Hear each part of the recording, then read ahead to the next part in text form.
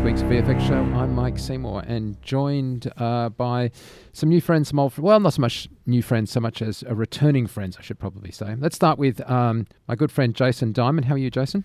I'm great. Now, somebody suggested last week that I don't explain where you guys are from enough. So would you like to paraphrase what your day job is when you're not on the show? I mean, I would describe you as a filmmaker, first and foremost, but for those that are listening? Yeah. I'm a married man from Queens, New York, and I have a production company with my brother, Josh, and we are the Diamond Brothers. We produce and direct music videos, commercials, short films. We're in the process of, we just did our first VR shooting and moving into feature films. So one of the reasons we love having Jason on the show is he has not only a very good understanding of post-production and, of course, visual effects stuff, but he has a very strong understanding of cinematography and camera work and that sort of overview of directorial perspective. So we've always enjoyed having you on the show, Jason. And joining us is Matt Leonard from Canada right now. Matt, for those that don't know, you've obviously been on the show before, but not for a little while. Do you want to give a little rundown on your perspective on things? Yeah, I am. I'm in Vancouver, having been in England for pretty much the rest of my life. And I'm over at MPC, massively involved in the lighting department and teaching in their academy that they have running there. So having a blast. Yes, and you've taught for us in FX PhD and even gone to Madness concerts here with me in Sydney. So always fun to have you, my friend. Good times, thank you. So this week we're going to the jungle. We are heading in our four-wheel drives that are going to get very beaten up into the perhaps not recently visited world of Jurassic dinosaurs in Jurassic World. The absolutely mega breakout blockbuster, every adjective you want, hit that's made more money than anything. In fact, it's, I think, the second biggest grossing film of all time, and it's outgunned the last Avengers, but I think the first Avengers still outguns it in one of the two. Well, it's the largest opening weekend ever. Oh, okay. $524 million. Right. Which is insane. So shall we just agree that $500 million, in a pretty weekend. Successful. Pretty successful. Yeah. Yeah. So there's somebody saying, see, I told you Jurassic at work. Yeah, and I just read an article that Chris Pratt's quote just went from 10 to 12 million because of it per film. Okay. Well, I think Chris Pratt's really good in it, actually. Oh, absolutely. But he's certainly on a roll after Guardians. Though, clearly, as much as Chris seems like a super nice guy, and I'm really glad for him, the stars of the show are the ILM Jurassic World dinos. Yeah. So let's before we get to the review of the visual effects, let's just discuss the film as we always do, and then we'll swing to discussing the effects, which are many and marvelous. But I guess why don't I start with you, Matt? What did you actually think of the film as a film? Well, it's probably worth saying at the outset that it was Jurassic Park, the original, that got me into this industry. I remember going to see that numerous times and thinking that is what I want to do with the rest of my life. And so when this film was kind of announced that it was going to get made, and then obviously it having come out now, I was pretty much first in line. In fact, I've seen it twice in the last 72 hours. So I absolutely loved it. I kind of went into the cinema assuming it could do no wrong, and in my opinion, I wasn't disappointed. So I absolutely loved it. I thought it felt very much like the original Jurassic Park in feel and style and look. And the other two, obviously the Lost World and then Jurassic Park 3, were good as well. But this one seemed to feel like it kind of goes after Jurassic Park. Obviously, there's a huge time gap, but it felt like it was in the same universe and just felt like the same people had made it, which obviously they had, being ILM. So yeah, massive thumbs up. Jason, the comment's been made that this is the second best Jurassic film. Do you support that? You mean of the four? Of the four, yeah. Yeah, 2 and 3 weren't very good in my opinion. I mean, 3 being the worst, I would think. I think it probably this one goes sits behind 1, 2, 1, 2, 3, 4. I mean, sorry, 1, 4, 2, 3. 3, yeah. I have to say, unlike Matt, this Jurassic Park was not like a seminal film for me. I think I was 22 when it came out, to date myself. And I'm so glad you did that, because Yeah. I was thinking as Matt was talking, it was Star Wars that was the seminal film for me Yeah. that got me into visual effects. Yeah. But I'm a bit older than him. Same for me. I mean, I love Jurassic Park, the original, and having been in the room that Spaz, was in at 30 when I was at 3210 with you was awesome. Yep. And that stuff to me is I think the mechanics and the visual effects and the behind the scenes stuff of Jurassic Park is probably more heartfelt to me than the actual film. I like the film, the original. I think it's great, but I probably haven't seen it more than 3 times since it came out. I mean, it was a pivotal turning point in computer graphics in film. Yeah, that's what I'm saying. insofar as- Like all the things Yeah. associated with it, I have a very strong affinity to. But I think the film itself, I'm not saying the film is Jurassic Park is a bad film. I love it. It's a great film, but I don't return to it the way I do other films necessarily. Yeah. It's not The Godfather Part 2. Yeah. So Or The Dark Knight. yeah. So going to see this movie, I'm a big fan of Chris Pratt, and I'm actually a big fan of Colin Trevorrow, the director. His previous film, Safety Not Guaranteed, I really enjoyed. And that's where Jake Johnson comes from, the guy wearing the Jurassic Park shirt was in that film. I mean, he's in other films, but that's the sort of link to that. And I love the ideas that they had and how they linked it. They really went for like, this is Jurassic Park 2, really. It seemed like in their mind they were making the much tighter connection. But they're like, these movies are like Die Hard. Like, John McClane always is in the wrong place at the wrong time, and bad shit happens to him. And it's the same thing for this. We're going to keep making dinosaur parks, and the dinosaurs are going to go ape shit and kill people. I mean, this borrowed homage very heavily to the first film. Yes. I mean, firstly, you've got the 2 kids lost in the park trying to find their way back. Yeah. You've got, dinos running loose. You've got everything from Mr. DNA, who makes an appearance, to the whole thing about the dino attacking, this time the weird sphere that they're in as opposed to the car, which was in the mud last time. I mean, there's tons of... And they just flip the it. guy... Sorry, go keep going. I was going to say, the guy being eaten when Chris is hiding covered in gasoline, you know, felt like the guy getting eaten off the toilet. The thing about that there was like a ton of references, even the rearview mirror stuff. But I didn't find that to be the sequel problem of, we've made a joke, so we'll just make it again because, I don't know, the audience laughed the first time, we'll just do it a second time.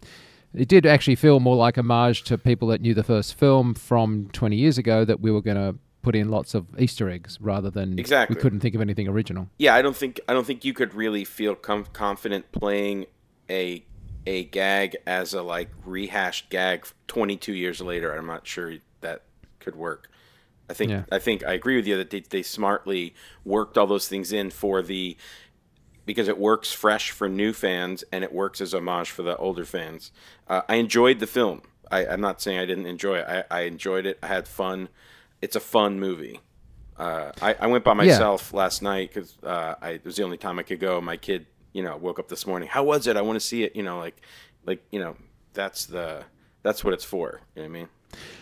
Yeah, I mean, I've been lucky enough to actually go to ILM and talk to the filmmakers about it, and so when we're talking their visual effects, but we actually got to sit down and do lengthy interviews with people like Dennis Muren, which is just a total treat. But if we just stay with the film for a second, it was happy popcorn film. It was not a film that you couldn't draw faults with the logic of. The tracking device in the conglomerate dino. So once he breaks loose, the Indominus Rex is, hey, we've got a tracking device in him. Well, why didn't anyone think to look at that when they couldn't find him with the heat signature, right? Which would have saved an enormous amount of problems. And, you know, there's a few things like that where you just kind of go, well, that was convenient or that wasn't convenient, depending on the word. There's only one helicopter guy who's able to fly the helicopter at the later stage, and that's going to be the guy that runs the whole thing and commissioned the Indominus Rex, and he's not very experienced, so he's just going to plummet to his death in a fiery fireball, where, you know, like I can't imagine that you wouldn't have more than one helicopter pilot around, and certainly the on CEO jumping in it. Yeah, seems like a pretty odd thing. So there's a bunch of that stuff. But it heavily falls in my camp in the who cares, because you're not there for that. You're there for a story that is going to be a good ride and not immediately 100% predictable. I mean, the dialogue was a bit cheesy in more than a couple of places, but as long as you like Chris Pratt's character, you know, you're good to go along for the ride, as he is the bit of an underdog, bit of an Indiana Jones kind of guy that kind of saves the day, gets the girl on the way, the kids don't get eaten, there's some good gags, and there's some damn good visual effects, sort of not necessarily jump scares, but, you know, sort of up there in terms of here they come. And you get both the villains from the first movie as the heroes, the Raptors and the T-Rex, which I think is, you know, smart, super smart. Yeah, and I also think the 3-act structure worked pretty well. Like, you know, we had things happening that, you know, some people have complained that the brother relationship dragged on a bit long and the older brother was annoying for too long. And certainly the kids going off-road through a broken gate seemed about the dumbest thing in the planet. You know, I just couldn't believe that they would even build those things that they could leave the paddock. But anyway, so that, you know, there are things like that. But I think the 3-act structure, like that third act, by the time we got to that, we wanted a big old, you know, fight action sequence, and it wasn't immediately predictable what everything was going to be. I mean, we sort of knew that they weren't all going to die, but, you know, it was still fun watching it play out, and at a narrative level, I felt kind of satisfied. But what really made this film go from being, you know, good at a narrative level, but sort of popcorn, was just spectacularly good character animation. Oh, yeah. I mean, it just the thing that just tops this film out is the character animation. As good as Chris is, as good as the lovely shots of Hawaiian-type tropical islands are, it's, you know, from the trailer, it's some serious dino action, some new dinosaurs we hadn't seen before, some old friends, and the knowledge that the raptors are incredibly lethal, and so standing in a compound with them, waving your hands around with nothing to protect you, you know, we got the benefit of not needing backstory on how incredibly dangerous that was. Like the audience kind of you know, it's been like swimming with killer sharks, yeah? You know that the sharks are dangerous, so swimming with a pack of you know, sharks is sort of inherently understood to be dangerous. When Chris at the beginning, or rather Owen as his character is, you know, walking around with the raptors, we knew that they were lethal beyond belief and very intelligent, and it just made it all the more interesting because you knew things were going to go bad, but standing in there with them just seemed... And that guy that fell in with the pig, I mean, it was just hysterical. The other thing that I really liked, and I don't know whether it was done purposely or whether I just read into it, but it felt like there were scenes or moods that were taken from other films that I definitely could kind of relate to. So the whole scene where they all go off towards the end, all the soldier team to try and take the raptors to try and get the big dinosaur, that attack that was all shown kind of through their heads-up display cameras, that felt very much almost straight out of Aliens, just the way it was filmed. Yeah, you can't fire. It's weapons lock. Yeah, it just had that real feel about it. And the shot with the raptor following the kids in the back of the truck, I swear that they were playing the music from Raiders of the Lost Ark with the desert chase. It just, I knew it wasn't, but it just felt like that's what they're doing. And it really added to it because it gave it that kind of old school feel, which I really liked about it. The Aliens reference for me was the strongest when he's in the control room and you're seeing their hearts go flatlining. Yep. Yeah. That was just, you know, that was Cameron.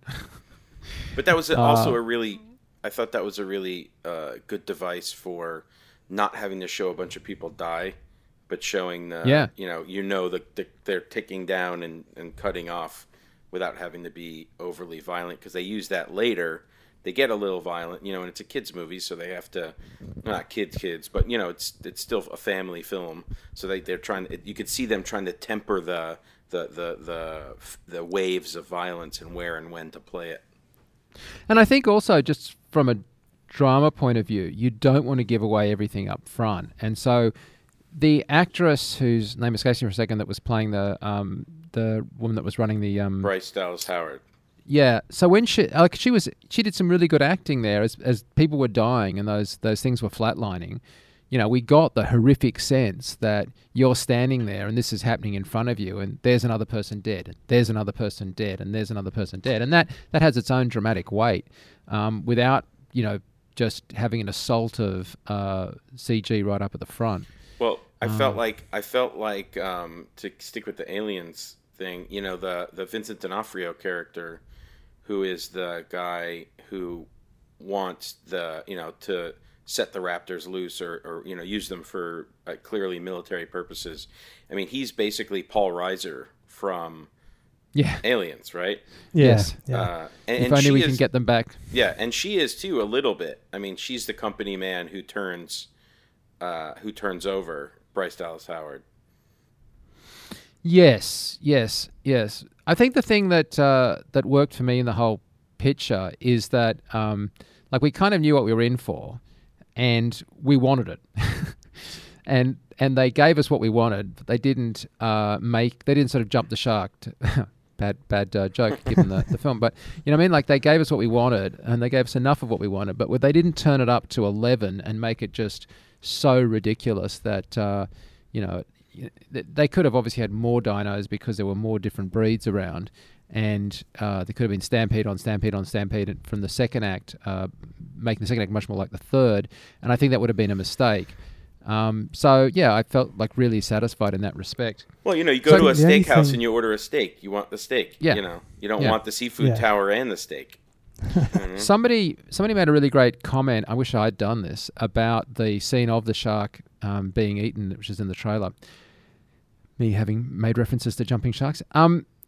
They said it was a Spielberg nod that, hey, this used to be scary, years ago, Jaws, and now this is scary, as that big bugger jumps out of the water and nibbles one bite the shark, which I thought was kind of interesting. I would not doubt that because the director also co-wrote the script, and I would not doubt that, knowing Spielberg was the guy who tapped him for the film. He saw Safety Not Guaranteed and said, I want this guy to make Jurassic World, which is obviously awesome. And, maybe that was his little like, hey, I'm the new guy, check it out. I'm going to use your own dinosaur to eat your old movie, Yes. It's great. Yes. And as a filmmaker, as a film buff kind of person watching it, you just love that kind of stuff, right? Like, you'd like to think that there are some layers in there and it's not all, straight up front. Well, and it works as a device because it's telling you what's going to happen at the end. Yes. It was interesting, actually. They did that exactly on the rule of thirds. So they did that at the beginning. About halfway through, the assistant goes in to remind you that that's all possible, so that at the end it doesn't come out of nowhere. If they'd done it only once, it would have been like, well, that was a convenient thing they just set up at the front so we could explain it at the end. Doing it 3 times is the sort of perfect filmmaking logic of the audience knows it's there, the audience isn't taken by surprise, but the audience has forgotten that that's coming. It's just solid filmmaking. Okay, so let's talk about the visual effects work in the specifics, and we will, as we speak. We haven't got an article on FX Guide, but we will, and we've got a bunch of videos and stuff. So we've got quite a lot of coverage on this. We managed to go fairly deep into how it was made and stuff. We won't just cover all of that. Somebody sent me an email last week saying you shouldn't just discuss what's in the stories in the VFX show. You should review the effects. But we do like to cover it a little bit, because otherwise we can sound a bit like inside baseball, that we know stuff that you don't. And so occasionally we'll explain some stuff just so that you listening will understand exactly what's going on. And by the way, we do enjoy you guys sending us emails and tweets and stuff. And so, yeah, please keep them coming. Okay, so what I found astounding about the visual effects of the dinosaurs, in particular if we just focus on the raptors for a second, is that they decided to go motion capture to feed them.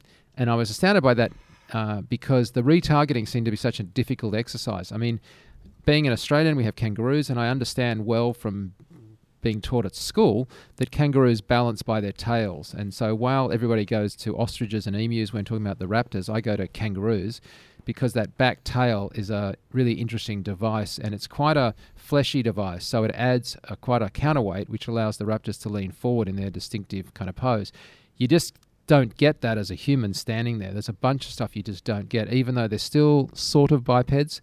Having motion capture just didn't seem the obvious way to go, but ILM did it aggressively and did it very successfully, and they think it introduced a lot of subtlety and a lot of tiny motion and irregularities that just made the raptors feel really lifelike. Matt, what do you think? Yeah, no, I definitely agree. They were one of the key characters that I most liked in this. It felt like they'd given them personality way beyond what they had in the other movies, and obviously I'm guessing some of that was through the fact that they had this new technology and that they could go the motion capture route. But I just thought the way that they played out the performance that they went with for the Raptors made you kind of root for them more than you ever had done before. They had really nice kind of ways in which they looked at you, and there was multiple kind of types of animals, it felt like, that kind of made up their performance. And just the way that they ran and kind of darted around really kind of left you with a slightly uneasy feeling, because they were so quick and almost cat-like in some ways, and I just thought that really added to the kind of the menace of them, on top of the fact that obviously the Chris Pratt characters tamed them, but you always felt like he's never really got them completely under control, which is obviously the case. But I thought the performance was just superb. They did feel, I mean, it was fun when he went out riding with them. It was like, it was a bit of a kick-ass kind of, you got your bike and a pack of raptors. I did worry that Chris in the dark was going to run into a tree stump and go hurtling through the air, but leaving that aside for a second, I mean, heading out with your own pack of raptors is about as cool a thing as I can possibly think of, isn't it, Jason? Yeah. No, I mean, I agree. The raptors were a highlight for me, because, they're a returning character that you sort of know and understand, like you were saying earlier, without having to give backstory. Everybody knows about the raptors. So to see him interact with them like that and have them feel so real, with personalities, besides that he gave them names, which obviously helps also.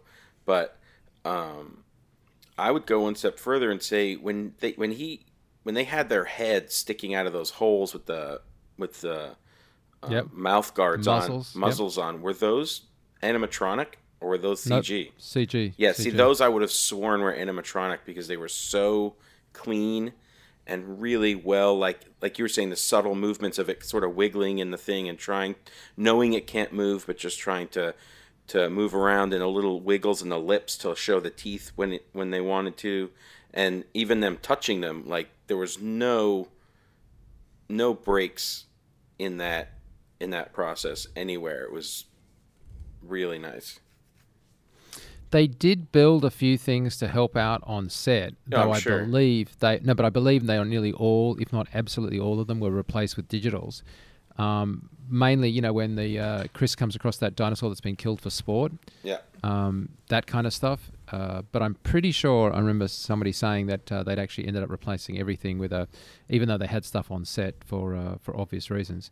But yeah, the Raptors' performance are, getting, which is always the hardest thing, right? Getting us as the audience to understand what they're doing. Changing allegiances, deciding to change back to, support Owen at the end. I mean, that was, we didn't get confused because the character animation was so solid, but the faces never got comical, and they stayed pretty true to what, had been defined as the amount of expression that a raptor could come up with. I mean, my dog is more expressive than a raptor, and, it's an animal, but they didn't go there. They didn't make the faces more elastic, and they kept them pretty lizard-like. I did, by the way, just as an aside, I loved that line that they came up with, which was, we engineered them to look like this. They wouldn't even look like this in real life if you hadn't asked us to make them like that. But that's what everybody kind of expects. Did you pick up that line when the chief scientist guy was talking, which I think was like a nod to, we know they don't have feathers. Oh, the that raptors? whole theory. He's talking about designing. I missed that line for some reason. So the guy that was from the original movie, yeah, that was the only chap that reappeared, who I loved, by the way. I just loved that guy. It's the BD Wong. Is that the Asian guy? Yeah. And he makes a remark to the guy who owns the whole facility at one point, which is along the lines of, I think the guy who owns the whole place is Simon, right? And he's talking to Simon and he says, well, no, they wouldn't even look like this except for you want us to make them look like people expected, which was kind of this nod to one line that excused the fact that we now think the dinosaurs had feathers and these guys don't have feathers.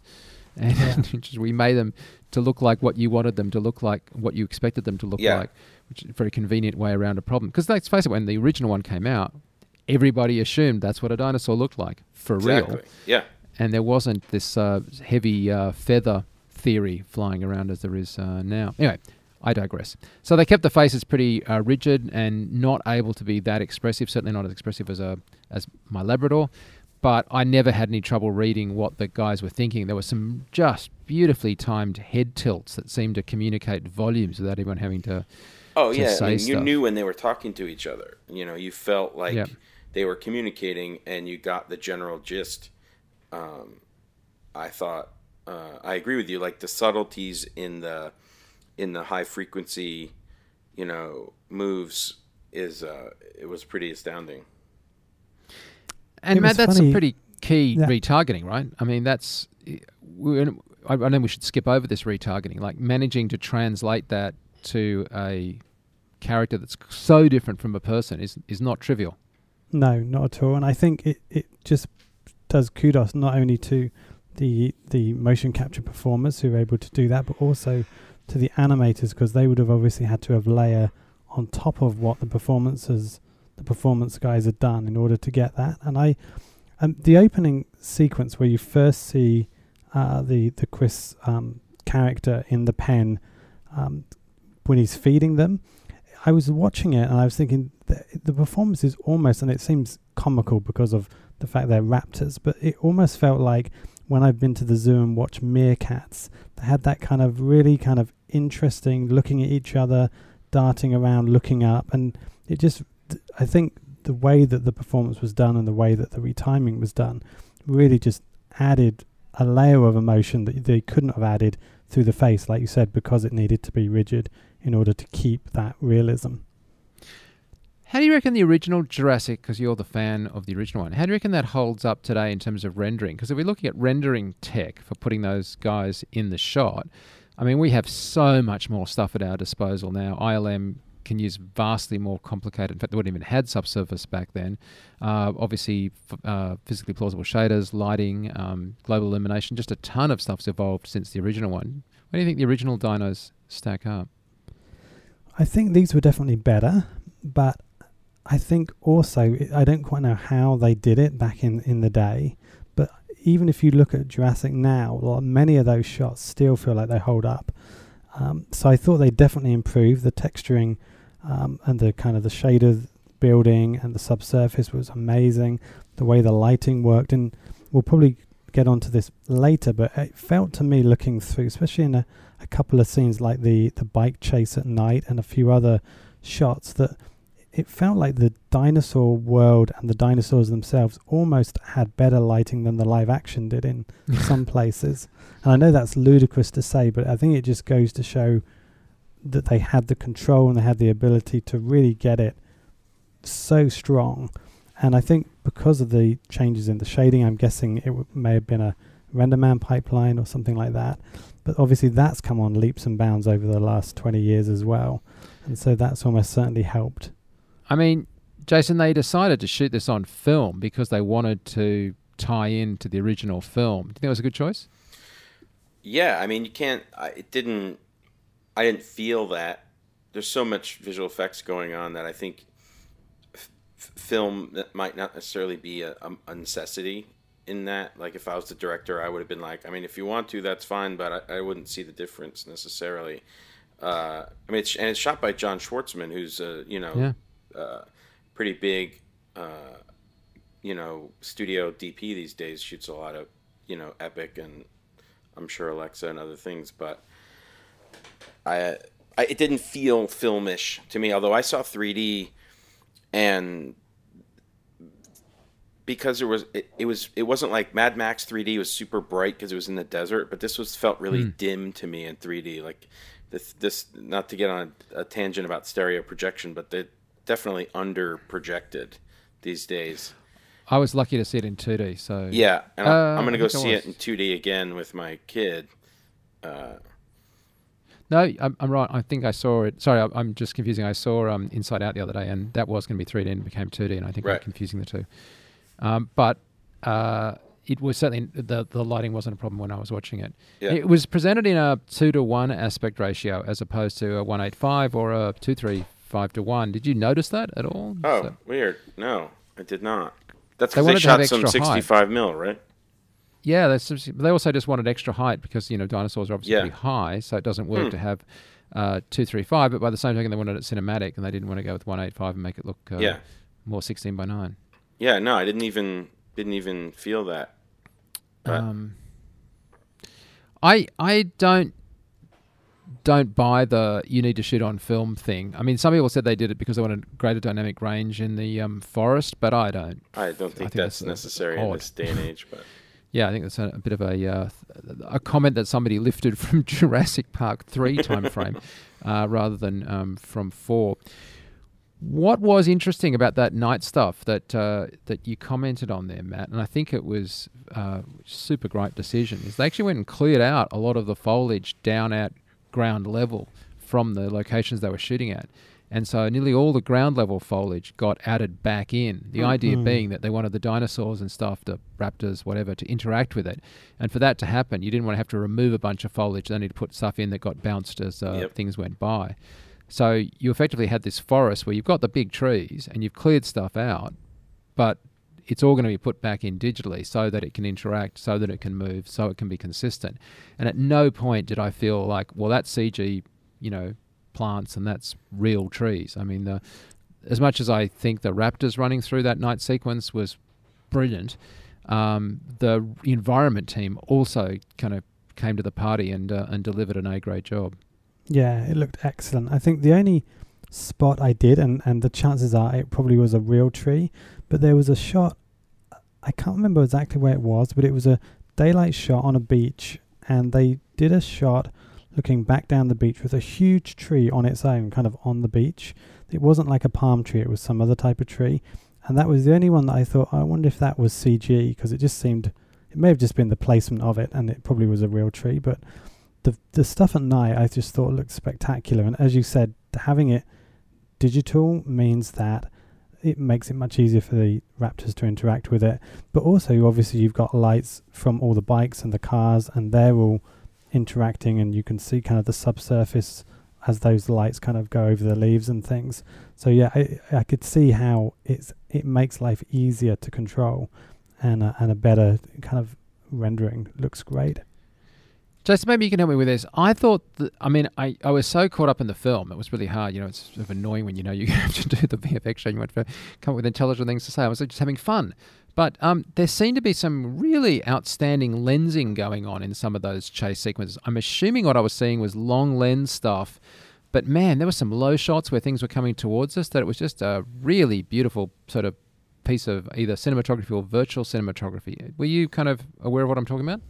Yeah, it's so hard to know these days when, because it's done so well when you're in a virtual camera versus a real camera. But I didn't, none of it felt like, Spider-Man cameras, where they're going where they can't be. I imagine a lot of Russian arms in the woods, or a lot of stabilized, stuff hanging off of trucks. All the lensing felt great. I mean, felt very Spielbergian in its own way, without being, I guess going back to the homage type thing. They definitely kept the tone and sort of amped it up a little bit. Yeah, there were just some like shots that every once in a while somebody does a shot. Like there was this super kick-ass shot in Iron Man where he's turning, I think it's the first one, he turns his back to something he's about to blow up like a tank, and he's fired up thing. And he's just walking towards this kind of in slow motion, and there's this huge explosion behind. And you think, right there, that's like the poster. If I watch on the film, I get a frame of that, blow it up, and cover my bedroom wall. Yeah. And in this, there were some of those shots low. The raptors are running towards you. It seemed to be like on a super long lens. And it was like, wow, that is a really, like there's a lot of energy in that shot just coming from the cinematography. Was this anamorphic, or did they just put in the flares in post? There was only a couple flares, but interestingly, the first flares I felt were in the daytime when the Jeeps drive up. Right? Am I being? I They don't have really anything nice for you kind on of blue flares as well, Yeah. didn't they, on some of the headlights at night? Yeah, but I think in the beginning there's some Jeeps drive up or something, and it's like a blue. I remember thinking like, oh, that's interesting, like that the first flares would be in the daytime, and then I realized it was anamorphic, but it didn't feel, maybe because of the 2-to-1. It wasn't feeling anamorphic, so I was curious. I know a lot of people put in anamorphic flares these days, like Gone Girl was shot spherical, and then they put anamorphic flares in just because they like it. So it's hard to tell. So yeah, I'm trying to hoping I didn't confuse that with another film, but I'm pretty sure it was just in the day. They're subtle. They just sort of creep in for a second, like really thin blue, wide anamorphic flares. I guess from my point of view, the thing I was really happy about was that it wasn't, Star Trek-y flares everywhere. And then after that, I kind of didn't really tune in enough, I guess. I don't have any like particular specs on the filming that would tell me if it was anamorphic or not. Yeah. I wouldn't imagine so if you were delivering 2-to-1. Yeah. I mean, there was just a lot of Panavision Primo lenses and the 65 lenses, but yes. I don't know about anything past that. Hey, we talked about the motion capture, and we talked about the animators who clearly work hand in glove with the motion capture data to produce such spectacular results. But I was holding this back because I think it's much more evident on the Indominus Rex than it is on the Raptors, which is the role that the flesh sims played on top of that.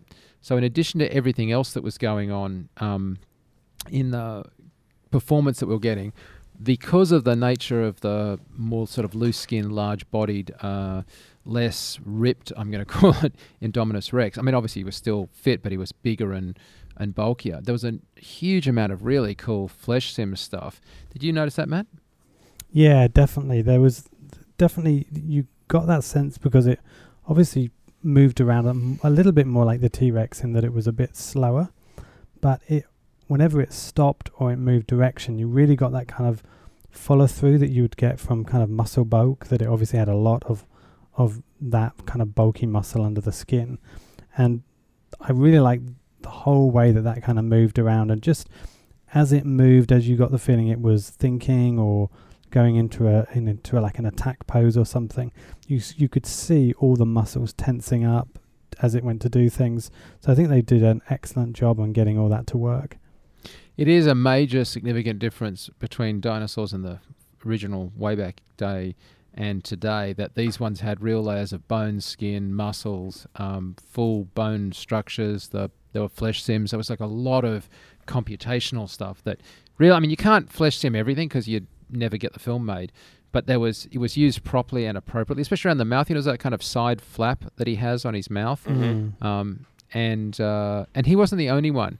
There were some scenes when there were dinosaurs running away from the kids when they're first in the park, so they're still happily in their biosphere bubble thing, and I think all the other animals start running, and they had same kind of thing, like some really good what looked like flesh sims to me. It just seemed so accurate but of course you'd really notice it when they start moving, and a bulkier animal suddenly picks up pace to get out of the way. Yeah, I mean they have that wobble, the sort of larger bodied wobble.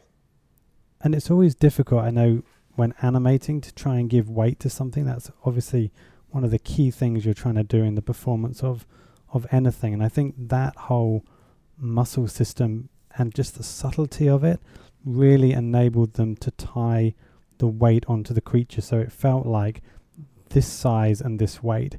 Where I think in the first one, although they were very good, they didn't quite have the same weightiness of them as what you'd imagine from that size creature. So I think that whole muscle sim just helped to ground it in reality, just from kind of a weight and mass point of view as well.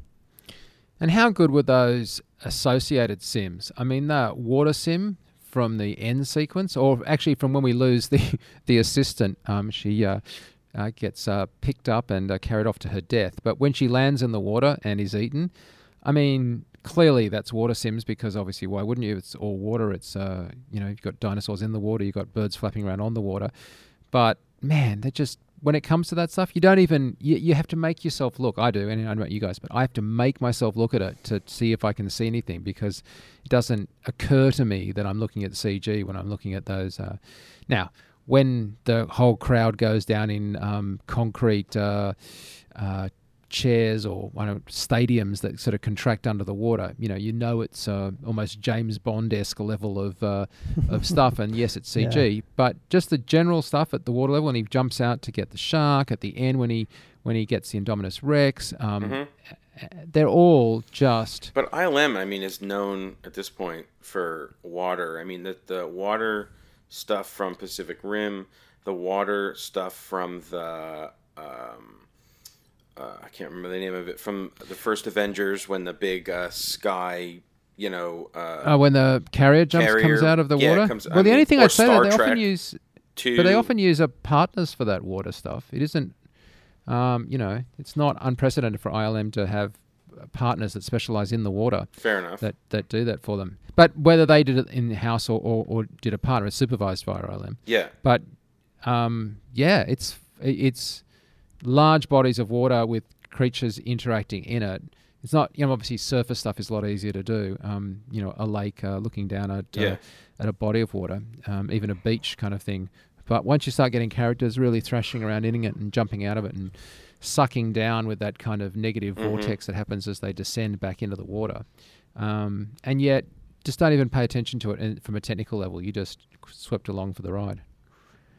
It's a lot of different departments here: environment, character work, sim work, water work, lighting and rendering teams, all just kicking it. Because there were scenes in the first one that even when I saw the first one, I was like, well, yeah, doesn't look that real. Like there's the dinosaur that sneezes on the kid in the tree in the first one, which I think was a mechanical dinosaur, and it just never, ever worked for me. It just really kind of looked hokey. There wasn't anything in here where I kind of rolled my eyes at the dinosaurs, no matter how fast they moved, no matter what they were doing. I don't know the name of the dinosaur, but that guy that had the spiky back, the kind of like armadillo guy that swung around and tried to defend himself at the start of the attack on the sphere sequence. With the big kind of bull tail. Yeah. I mean, again, it's not in it for a lot of shots, but man, that guy just seemed to move correctly and work correctly for the armature that he was I used to know the name of that dinosaur. It's Abatus or Abatoris something? I can't remember. There's a name for it. Can I point out something that jumped out to me as being the rendering was fine, and maybe it's because it was stereo, but when you see the helicopter for the first time, the blue one. Are you going to say miniatures? Yeah, it felt like someone dangling, like they told Tippett to hold a toy on a fishing line and put it through a train set. Was that just me, or did? No, I felt that as well, and I wondered if that was the stereo. Yeah, I'd love to have known what it looked like in 2D. And even when it landed, it kind of went like it was a really bad landing. Definitely like a physics issue landing for me. Yeah, 3210 was credited in the end credits, I think. They were, yeah. Saying. Yeah. I mean, Tippett Studios, or rather Phil Tippett, advised. Legacy Image Engine did some stuff. I mean, it looked CG. It just maybe it was just a stereo popped it out in a weird way. I mean, you shouldn't have any stereo at those wider shots, like with the Geodome and stuff. Yeah. Somebody's handing me a thing saying it's dimorphin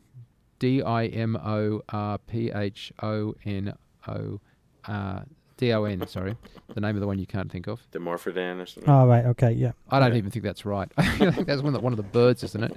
But anyway, yes. We all know the raptors and the T-Rexes, and after that, we just have to go with the... the Stegosaurus and Triceratops and Brontosaurus, and the general... Yeah, but they're the ones you used to get in cornflakes, right? Yeah, the superstars. Plastic figures. Yeah, it's these new ones that are the ones that I have trouble with. They had that amazing scene with the canoers going down the river. Oh, I wish wasn't that they had held beautiful? on that for a while. I love those Don't cut sort of away. scenes. Yeah, Yeah. it was lovely. It was like, how much work went into that for like 5 seconds? Yeah. There was some of those sequences in the sequels of the original one that were really pretty. You get a little gorge, and there was stuff going on there. Mm-hmm. And I remember being very impressed with the quality of that stuff. And I've got to say, was it the second one where they had the big game hunter and they had that amazing sequence with the truck going off the cliff that was from the book, and the glass was breaking. Oh, yeah, dangling off in sections. So I think while we dishing the second and the third one, there was some really good stuff in them. Oh, yeah. It may not have been overall as good, but I was on the edge of my seat for that. It's funny, I remember the first Jurassic I saw it twice, and the second time I saw it, both times I saw it with my wife, but the second time I saw it with my wife, she yelled just as loudly when the raptor jumps up at the ceiling tiles and the kids are just escaping. And I literally, she screamed, really loudly, again. And I said, but you've already seen it. Why are you screaming a second time? And she was like, no, I closed my eyes the first time, so I never saw it before. In the shot where the lady Bryce shuts the door on the truck, and then the guy's hand with all the blood on it slaps on the window, the entire cinema went airborne, including myself. Amazing. Yeah, there are a few of those, and you want them, right? That's when the popcorn gets upended, and everybody yeah. So we haven't talked about the birds at all, or whatever they're called, the flying from the break from the aviary. Yeah, pterodactyls. I really like that whole sequence. Yeah, and what were your thoughts on those? I thought they looked fantastic. In fact, the highlight was when the assistant got picked up and flipped and then caught by the second one. Mm-hmm. I thought all of that was done. It was obviously comical and probably wouldn't really happen physically, but I just thought it looked superb and again very kind of menacing. Do you think she was nasty enough that she needed to have such a gruesome end? I mean, she didn't seem like she was that bad an assistant. I thought, I mean, you expect the guy who represents the army and the industrial complex to go down, even though the actor Vincent is just spectacularly D'Onofrio, good. And I've loved him from the CS. He did a he's Full Metal Jacket. Yeah, no, totally. But he also did a TV show for a while that was just Criminal Order and Criminal Intent. He was just, I loved that show. But yeah, he was so. I always liked him as Thor in Adventures in Babysitting. Wasn't he in Men in Black? Yeah, he was the guy who turned he was in the first one. He was the bug. Yeah. He was really gruesome in that as well. Yeah. Yes, I remember. Yeah, so great actor. He's popping up apparently in Magnificent Seven, so that'll be good. He also plays the Kingpin in the Netflix Daredevil series. Yep. Wilson Flick? Something, right? Yeah. So anyway, he definitely had a blood-splattered ending, but I just didn't know the assistant really deserved to be taken out quite so viciously. But anyway, it was fun. What did you actually think of the pterodactyls in that sequence, though, Jason? I thought they looked really good. There wasn't. I didn't get the sense of anything they're hovering in the air, so it's kind of it's difficult to keep them grounded without them feeling like they're floating. And I thought they all had really good weight and physics, and even the struggle when the whatever megalodon or whatever the fit giant fish was ate it. It felt like it was trying to continue in its trajectory out, and while still getting pulled down. I think all the physics were really good. The texturing and they felt solid. On par with the Raptors even. I don't think they were as good as the Raptors. I felt they were a little bit Well, just because I just felt you don't see them in the same way, but I think they were executed at the same. No, I don't think that was executed as well. The bite sequences when they were coming down and napping at people, I don't know. It just my only experience of that is seagulls, and somehow it wasn't.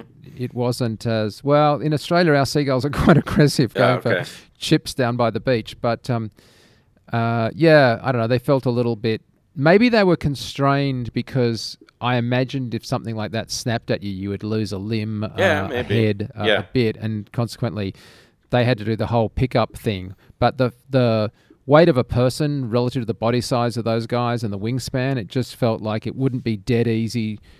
I guess an eagle picks up a trout or a salmon pretty well, right? So maybe I'm wrong here, but it just sort of felt like they were either too small to pick up whole people as easily as they did, or they should have been able to break off people, and which would have been pretty blood spattered and miserable. But they didn't. Whereas I never got anything wrong. Like the attack at the end with which I think we should probably now discuss, where the raptors are attacking and the T-Rex attacking. Like everybody seemed to be the right weight, the right relative size. They weren't. So maybe we've on the edge of how far a raptor can leap. Though again, I didn't feel like they made it comically big. But those raptors just nipping had every feel of a Discovery Channel documentary. Or we just filmed these. Well, like a pack. They were, they had the proper pack mentality and the proper communication and cooperation, which you just get by their movements. Yeah. Yeah, and the rendering just sat in so beautifully. It's always good to have some physical props being smashed around. I think that really helps. I imagine that many of the physical props at the end were still physical, though some of them must have been CG, of course. But it was a good use of the space, and I think we accepted that everyone else had cleared out by that stage. I certainly didn't accept how quickly it suddenly became night in the film, but again, that felt like rather a convenient plot point. But anyway, sudden set. Well, how about how the kids rebuilt a 20-year-old truck? Yes. Yeah, I was really glad that the tires hadn't lost any of their air in the tires. That was one that I was really pleased about. Yes. But we weren't going to go there, right? Yes. We accept that it's a not comic book, but it's a popcorn film and it's kind of fun and does stuff. I mean, you could imply for the massive data center for monitoring what's going on. It was just, there was some ridiculous UI stuff going on in that space. It's like not the most ergonomic place to work necessarily, but anyway. By the way, I loved the comical him going for the hug. The guy that had the Jurassic T-shirt going for the hug, and she's like, "No, I've got a boyfriend." Yeah, that was just priceless. Yeah, it seems. Sorry, go on. No, I was just going to say, going back to the end section, the bit that I was really hoping for and didn't happen was when Bryce or Claire went to find the T-Rex when they said we need more teeth, and she went off to the enclosure and she had the flare.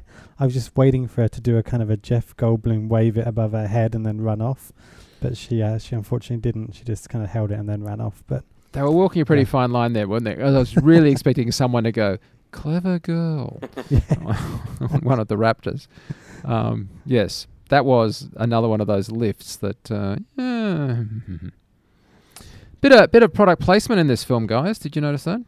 I noticed Starbucks, that's for sure. And what about the Nokia and the phone companies and the Park had stuff all over. Well, when they were talking about the new, what they were going to call the Verizon wireless ball, and you're like, oh my god. Yep. I mean, I get that that's like a pseudo organic way to put it in there, but I mean, it's still was so unnecessary. I mean, obviously not. That's how you get movies made, but. I'm pretty sure that if you can make $500 million on the opening weekend, that getting extra money out of Nokia is really just being a little greedy. Jurassic Park 5 won't need that. Yeah, you think it won't be there? Oh, I'm sure it will. It goes part and parcel with Studio Pictures. I mean, I'm sure there's a whole division of people that are just selling product placement. Hey, so the sequel is, I think, signposted by the imagine a bunch of small dinosaurs as weapons, seemingly odd piece of monologue given right before he dies. Is that what you guys got from the film as to where they were setting up the sequel? Yeah, I could definitely see that. And they had that really nice sequence around that time when they were looking through the lab and they actually had some miniature dinosaurs in what looked like kind of fish tanks. And I was thinking that actually looks really cool. And now we've got Ant-Man. We'll be well in for it by then. Well, and that's an Alien 4 reference, the Jean Genot one, if you want to continue in our Aliens theme. No, by all means, I agree. It was I literally said, there's going to be a face hugger in one of these test tube, one of these containers. That would have been awesome, just to throw one in there. Sort of like Howard the Duck in Guardians of the Galaxy. Yeah, we've just been working on this dino. It didn't quite work. It ended up as a face hugger. Yeah. Zara is the assistant that died as Claire's assistant. I keep on handing notes, and yes, poor thing. I think Zara didn't deserve that. I mean, I've read a bunch of things about people complaining about Bryce Dallas Howard's performance, and they do definitely make her be the super stiff ice queen, who has no time for friends and family, to being snapped out of that by incredibly horrific events unfolding before her eyes, in particular, potentially killing her nephews, which you almost felt like she didn't want the nephews to die more because her sister would be upset and less because she loved them.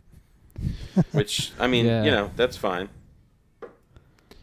But yeah, I mean, how far do you go with that stuff, right? I mean, you want it to have more. You want to have some plot. You want to have some kind of backstory and stuff. But we're not really there to have a meaningful family. I was wondering if they were going to play the divorce card a little stronger at the end, and I have a feeling there must have been a subplot that was trimmed back. It clearly wasn't cut out because there were references to the. But it didn't seem like him crying in the train was enough of a reason to go to all the trouble that the parents were getting divorced. Yeah. Well, also, the kids are. She clearly hasn't seen them in forever and doesn't give a shit about them. Yet the kids are super bummed that she's not hanging out with them. Like you'd think they'd be like, "Wait, we have gold passes to the park and we do whatever we want. And we don't have to see you. That's the perfect vacation, right?" You would think that's like how the kids would feel. Yeah. So it's kind of a crossed tonal thing there. I forgot to mention when we were talking about sequels, I'm still hoping that someone's going to find the mud that the original genome flasks got buried in the first film. Oh yeah. And that dinosaur with the kind of the head that it didn't flare out, but it had that kind of skin that flew out. They used that again, didn't they, in the hologram? Oh right. The raptor was running through. That was a fun trick as well, putting that sucker in. Yeah. I have to say, I didn't like that character in the first film. He seemed too comically sort of goofy to be... I'm glad that we didn't have a similarly goofy character in the tech room in this film. Well, it had like a Gremlins vibe in the first movie. And also that whole sort of...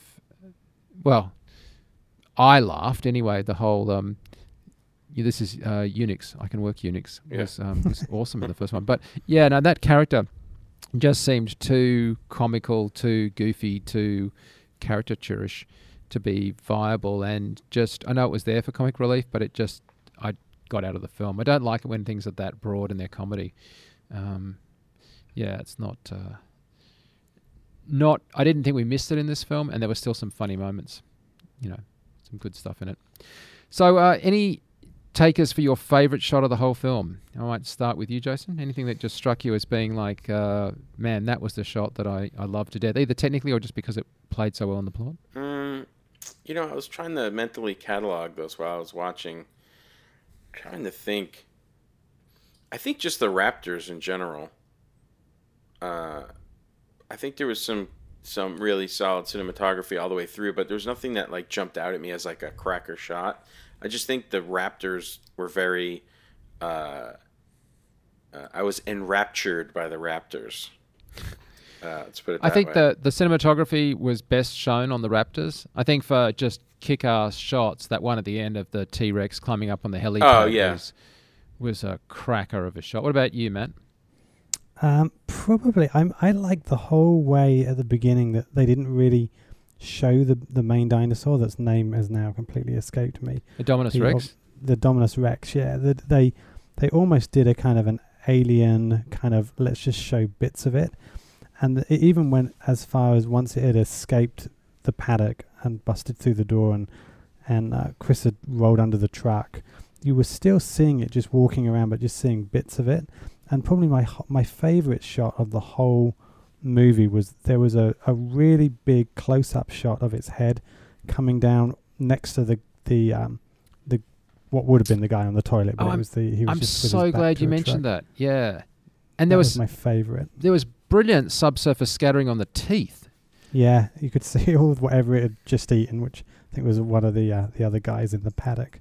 But that was my favourite shot. It was just big and bold and just looked amazing. Yeah, I remember looking at the teeth on that shot exactly, and it's after he's covered himself in petrol under the car thing. Yeah. And I looked at the teeth, and they had that wax-like subsurface scattering look about them. And I remember thinking at the time, that's what you couldn't get away with in the first film. That level of realism. Yeah. It's just they've been given a leg up by just technology saying, hey, yeah, if you want to do that shot, I can make it look a lot real for you. Have a look at this.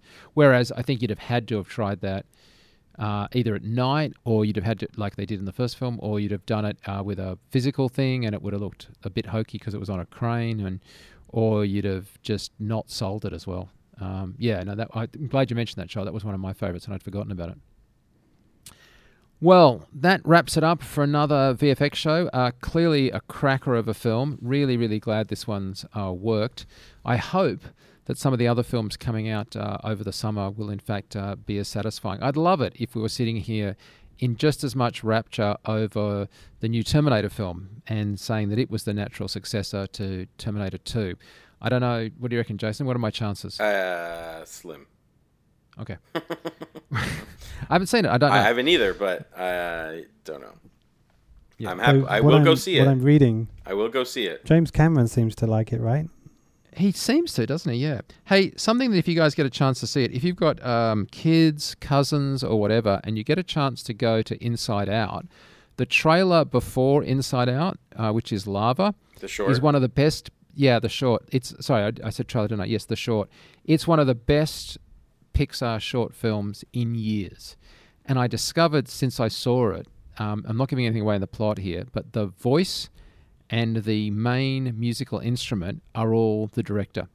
And I just was so impressed with the short. I would happily see Inside Out again, which is a good film, just to watch the short. It was just that good.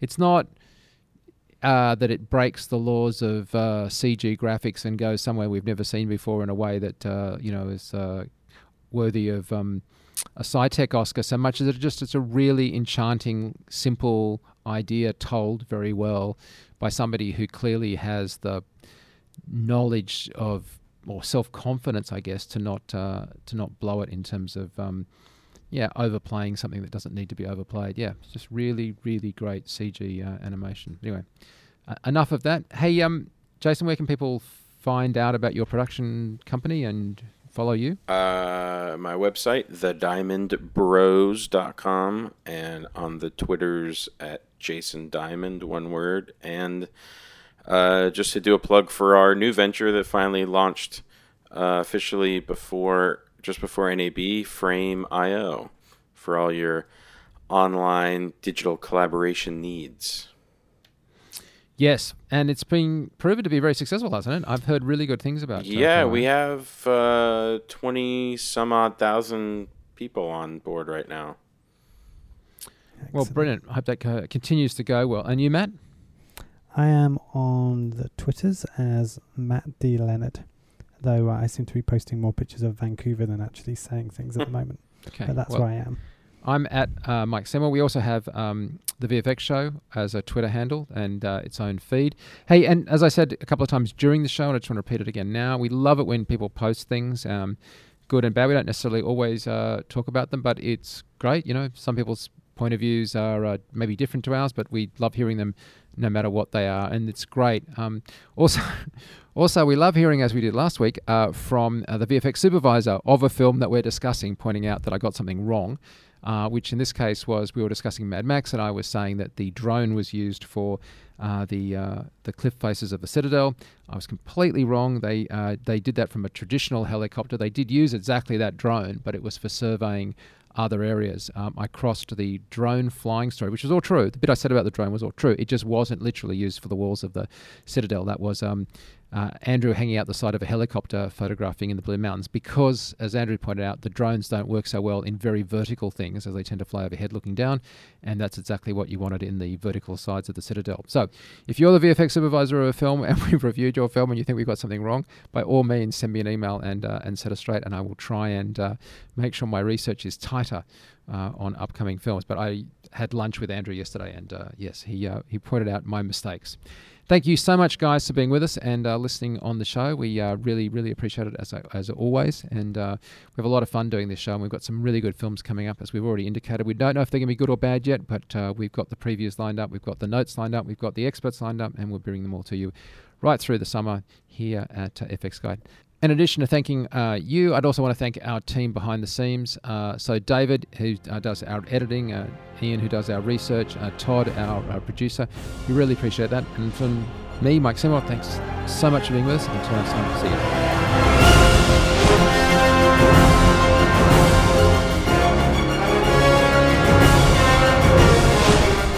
If you have any questions or comments, please email us at vfx@fxguide.com.